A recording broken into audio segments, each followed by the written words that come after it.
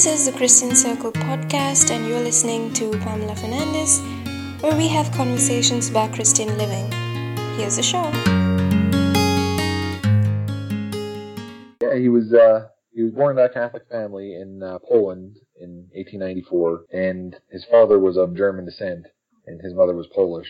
And he was, it was a Catholic family. It was a very religious upbringing and everything. And the thing that, that really strikes me about him, whenever I would hear his story, it always kind of stood out at me, was when he was a young child, like 8 or 9 years old, he had a vision of the Blessed Mother. And she offered him, and he wrote about this too in his own words, she offered him a white or a red crown, the white crown being chastity and like being a priest, preserving in chastity. And then the red crown being the crown of martyrdom. And she asked him if he would, accept either crown. He said he wanted both. So he knew from an early age that he was going to be a martyr, and it ended up coming true for him.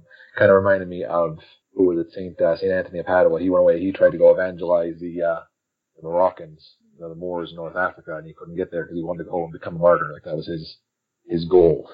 But it also says that as a child, he's a very mature person, right? To have made a decision like that and to... Yeah, it's a pretty heavy decision to make, as a young child. I'd hate to have to make that decision now, in my 30s. Never mind as a child. Like, I couldn't imagine having that kind of choice offered to me. But to have the clear mind and the presence of mind to say, I'll take both. Yeah. And that's what he done. He went away and he joined the Franciscans and became a friar and eventually a priest and eventually a martyr. And that was an early decision as well, right? To become a priest, wasn't he? Yeah, he was young. I think he was like 17 or 18 years old when he entered the Franciscans, and then he had to go away and study, and it took a few more years before he became a priest. But he was pretty young, especially by nowadays standards. Most, I don't know about the rest of the world, but in North America, most people's ordained priests in, kind of their late 20s. So he was pretty young. I don't know, maybe that was a standard thing in Europe at the time, but in America, he was definitely young for a priest. So would you say that this vision was basically the turning point in his ministry and his... Yeah, I'd say that's kind of what set him on the course that he would go, he would take throughout his life. That was kind of, I guess, the turning point. But he wasn't really turning from anything. It was just, that was what kind of set him on his life path, was that vision. Basically, he was then a priest for all these years, and then how does he end up being a man who ends up in the concentration camp? I mean, what really brought him on this journey to that point? Right. He went to Rome, and he studied in Rome and stuff, and he had a few run-ins with a couple different people in Rome that made him form this group called the Knights Immaculata, the Knights of the Immaculate Heart, and it's still around today, the Catholic organization. And he went away to Japan to evangelize Japan, ended up in Nagasaki, Japan, and started a friary there. And because of poor health, I think it was tuberculosis, it was some sort of lung condition, he had to come home. And so that's what brings him back in the early 1930s to Poland, back home to Poland. And he had in his friary, they had kind of a publishing arm. They would publish newspapers and stuff. And he ended up getting arrested. The Germans came in, after the Germans invaded Poland, they wanted him to sign this paperwork that would acknowledge his German ancestry. And it would give him rights as a German citizen, but was seen as treason by the Poles. And so he wouldn't sign the papers. I can't remember the name of it, but it's basically the German ancestry papers. He wouldn't sign it because it was treasonous against Poland. And so they arrested him, and he was only in jail. He wasn't in jail that long when they released him. And he kept doing his thing, kept publishing the newspapers and stuff. And in 1941, he got rearrested. And that's how he ended up in Auschwitz. What was his publishing material like? I mean, there's a lot of, and I want to use this to clarify this, because there's a lot of talk that he was against the Jews. When this was a man who actually housed and protected thousands of Jews. Yeah, there's some talk that he had some anti-Semitic leanings, but that's been dismissed really by a few Jewish Holocaust scholars. They dismissed that. And also, I mean, you're talking about a man that voluntarily gave his life for a Jew. There was a story that one of the people in the little town that his friary was in told during the whole canonization process, because that came up during the canonization process, was did he have anti-Semitic leanings and stuff? And this man came to him and said there was Jews wanting bread, and he said, is it okay to give bread to Jews? And Saint Maximilian said, yes, of course it is, because all men are our brothers.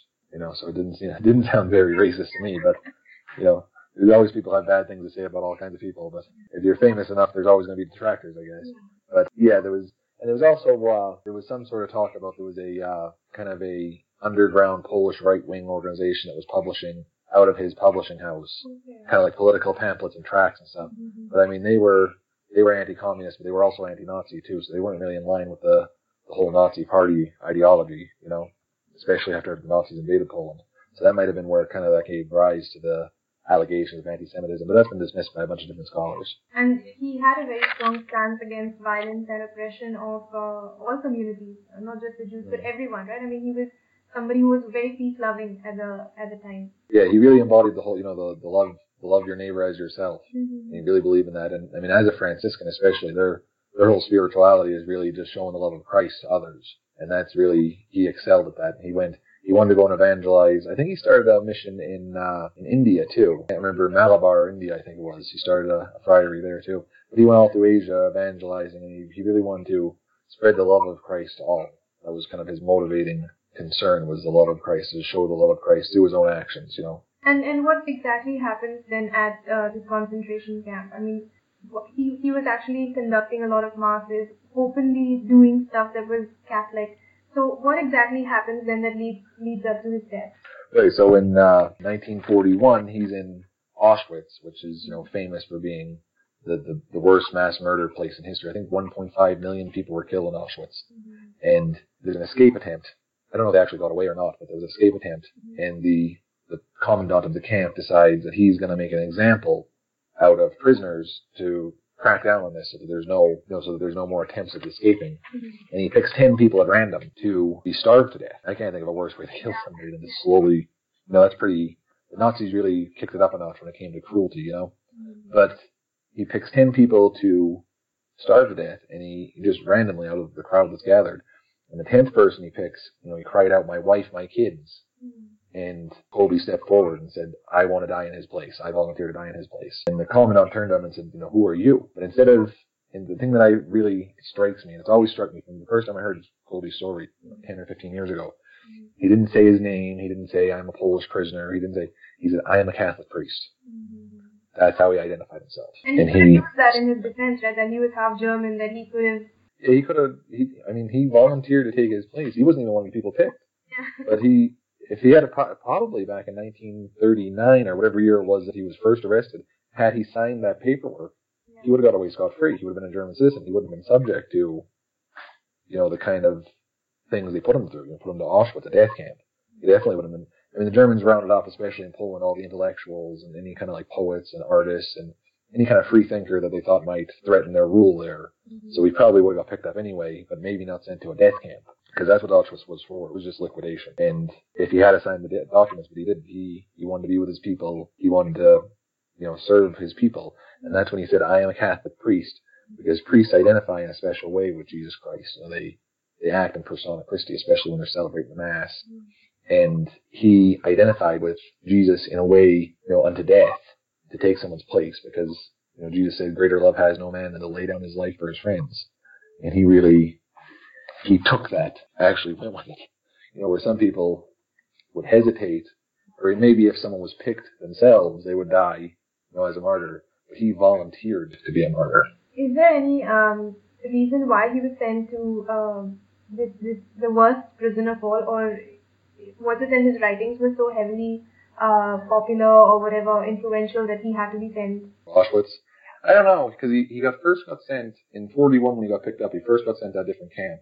And then from there, after, I think it was only a few weeks or maybe a month, he got sent to Auschwitz. So I don't know if there was any particular, what the thinking was or why they sent him there, but pretty much, you know, when he got sent to Auschwitz, it was for one reason. What can we learn from his entire life, from his writings, from who he is as a person? Of course, the fact that he is a person who sacrificed, but what else is there, you know, in his character that people can learn from? I think that he really gave himself over to Christ. You know, St. Paul said that I am a bondservant of Jesus Christ.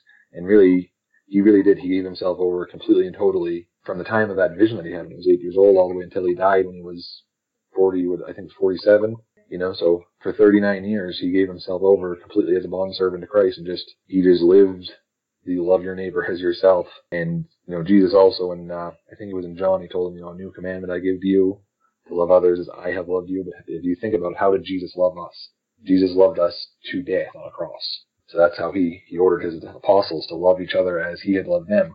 And he took those words to heart. He said, I am a Catholic priest. I will die in the place of this man. The thing I think really touches me too is in 1982 when he was canonized, the man whose place he took was there in Rome at the canonization.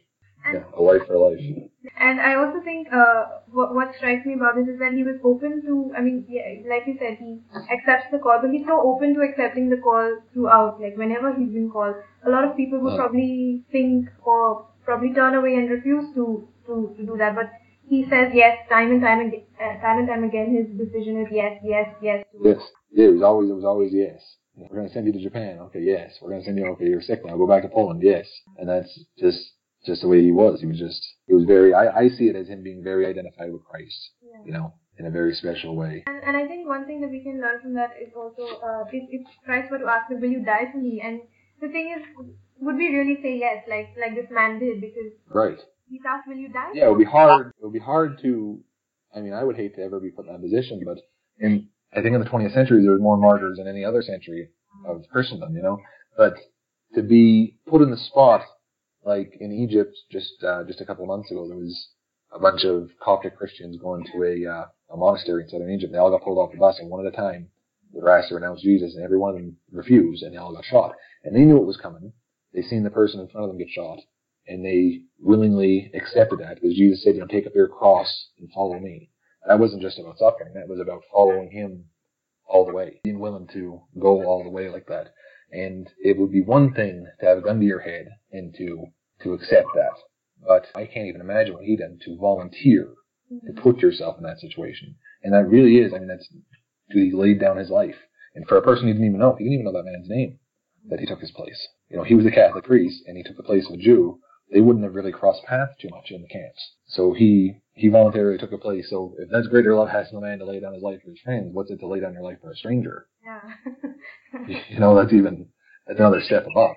Also, I think he's, is he one of the patron saints for social media communicators and things like that? I know he's a patron saint of drug addicts because of the way he ended up dying.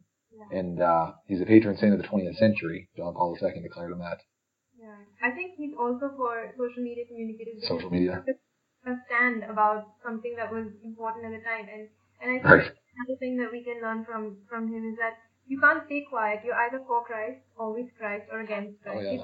It's not really... Yeah, there's no neutrality in this world. Yeah. You can't really stay on the sidelines. Yeah, because it's, we always think about sin as something you do, like as an act of the will. But most sins in our day and age is passive. It's a sin of omission, not a sin of commission. And I think of it all the time. Every time I pass somebody on the street, I think I could have just, smiled at that person. And I didn't. You know what I mean? Like, just the kindness that we don't show to our fellow man. I think that's the majority of sins nowadays, is what you could have done for somebody, but you didn't, rather than what you did do to somebody that was wrong, And that's what he didn't miss an opportunity to take a stand for what was right, and to do the right thing, and to go out of his way to do the right thing. And that really is an inspiration. How many, I thought he had housed 2,000 Jews at his...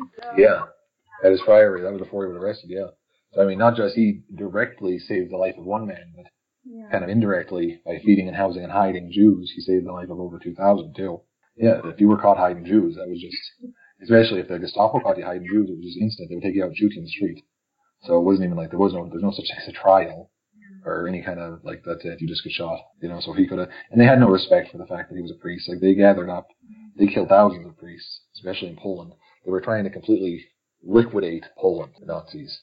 And they were trying to erase all Polish heritage, and they were trying to make Poland a nation of slaves. He's just Maximilian Kolbe is just one of the great Polish saints, especially of the 20th century, but of all time, really. Poland's produced a lot of great saints. If you think about it, Poland was subjugated it was split in three parts during the Napoleonic era, and never became an independent country until 1920. But the only thing that kept the Polish national, identity together was the Catholic Church in Poland. It was the glue that kind of held society together. And then from 1920 to 1939, I think, they were an independent country. But then the Nazis invaded, the Nazis and the Russians, and the Nazis and the Russians fought over Poland. And then the Soviets took over, and, it was an Eastern Bloc country behind the Iron Curtain. And so they were oppressed by one brutal killing regime, the Nazis, and then that was just replaced by the Soviets. So they went from out of the frying pan into the fire, really. And then for all that, and for them to hold together and keep their faith. And then when John Paul II became Pope, hope exploded, you know. And that was the end of the Soviet rule in Poland, is when he came back to Poland and kissed the ground. That was it. He's also a good example for, I think, a lot of people who are suffering in various parts of the world today, going through similar circumstances, right? I mean, there's so many changes, wars, and things like that going on. I think he's one of the great examples of how you survive or how you go through this. Yeah. Like I said, he survived through the war. Well, he didn't survive all the way, but he lived through the worst that human existence has ever seen in Auschwitz. He gave his life for another man, and he didn't let the evil and the darkness around him overcome him. It would be really easy to be in a place like a Nazi death camp and lose hope, but he didn't. He held on to hope, and he knew that hope was in Christ, and that's where he kept his eyes fixed upon, and that's what led him to his final reward. What are some of his famous quotes and popular literature that he's written or he's said? He was a big proponent of Eucharistic adoration, and it's something I've been getting into. Before I became Catholic, I hadn't even heard of it, truthfully, and so it's something I've really been trying to get more into and trying to do, at least once a week. And he said, it's one of my favorite quotes about the Eucharist at all, where he said, if angels could be jealous of men, it would be for one reason: Holy Communion. We get to receive Jesus' body, blood, soul, and divinity every time we receive the Eucharist. And I thought that was really a wonderful quote. And another one he said was the poison of our time is indifference. It was indifference that allowed Hitler to rise in Germany. It was indifference that allowed the Germans and the Soviets to split Poland in half and just divvy it up. It was indifference, just the world kind of looking the other way and saying it's not our business, What about his devotions, his Marian devotion? I mean, she visited him when he was a child, and then throughout his writings reflect that she'd been with him on his journey. Oh yeah, he was very Marian. That was another quote that he had, was that don't ever be scared of loving Mary too much, because you can never love her as much as her son. And he said, what was the one about? Oh, he who refused to have the Blessed Mother as mother can't have Christ as his brother. So he was very, very big into Marian devotion. But that was what the Knights Immaculata, they're still around, like I said. You can still join them. And he formed them early on in his, I don't even know if he was a priest yet when he formed them. He might have still been in seminary in Rome. It was to pray for the conversion of the enemies of the church through the Immaculate Heart of Mary. That was the purpose of that. The church militant were supposed to be out there fighting the battles, but not physically. Like, just pick up a sword and go striking heretics over the head. But spiritually, we battle not against flesh and blood, but against darkness and power and principalities. And so that's what he took up the sword of the Spirit, was being a warrior in the spirits, basically. What literature did you use to read about? And if people want to read more about his life and his writings, where can they find them? Yeah, there's a good book. You can get it. I think you can get it on Catholic Answers shop or maybe IgnatiusPress.com. It was called Forget Not Loved by Andre Frossard. That was a good one. And then another one that I kind of skimmed through years ago, was when I first heard of Maximilian Kolbe, was called Maximilian Kolbe, the Saint of Auschwitz. I can't remember who wrote that, though. And is there anything else about him that you remember? Don't be indifferent to the suffering of your fellow man. It was the poison of his time in the 20s, 30s, and the first couple of years of the 1940s, and it still is today. Indifference really is, it's worse today than it was then even, because now we're so interconnected globally, and still, you can see suffering around the world and just shrug it off and flip to the next Facebook post. Yeah. It really is. The more the world becomes connected, the more we become disconnected from people. You think of Maximilian Kolbe as a martyr and a great promoter of, Eucharistic adoration or Marian devotion, but really, when I think about him, I think being willing to go the distance for another person. We're all made in the image and likeness of God. He wasn't even the same religion as the person he chose to die for. He wasn't the same ethnicity as a person. There was nothing. They had nothing in common except for the fact that they were both imprisoned by a murderous regime, and he chose to die for him anyway. And that's amazing, because the only person I chose to die for were my children, but he chose to die for this complete and utter stranger. And so that's just, don't give in to indifference. Care for people. Care about suffering in the world. Pray for people. Pray for the conversion of sinners. And that's really what he was all about. I also wanted to it was, I think, a bit of trivia, but somebody mentioned that when Nagasaki was bombed, his priory was the only one that didn't get affected by... Yeah, I heard a story about that. It was when he was building the friary in Nagasaki, they told him to build it on this one side of the hill, facing the city and all that. And he said, no, I want to build it on the other side of the hill. And they told him, like, no, there's bad spirits, like the local, native Shintoism or whatever said, like, no, don't build it over there. And he said, no, he had some sort of like either an intuition or a vision or something to build it on the other side of this mountain. And then when we dropped the bombs in Nagasaki, it obliterated the city, but his friary was completely untouched because it was on the other side of the mountain. Had it been where they told him to build it, it would have been vaporized. So yeah, I thought that was a pretty good little bit of trivia.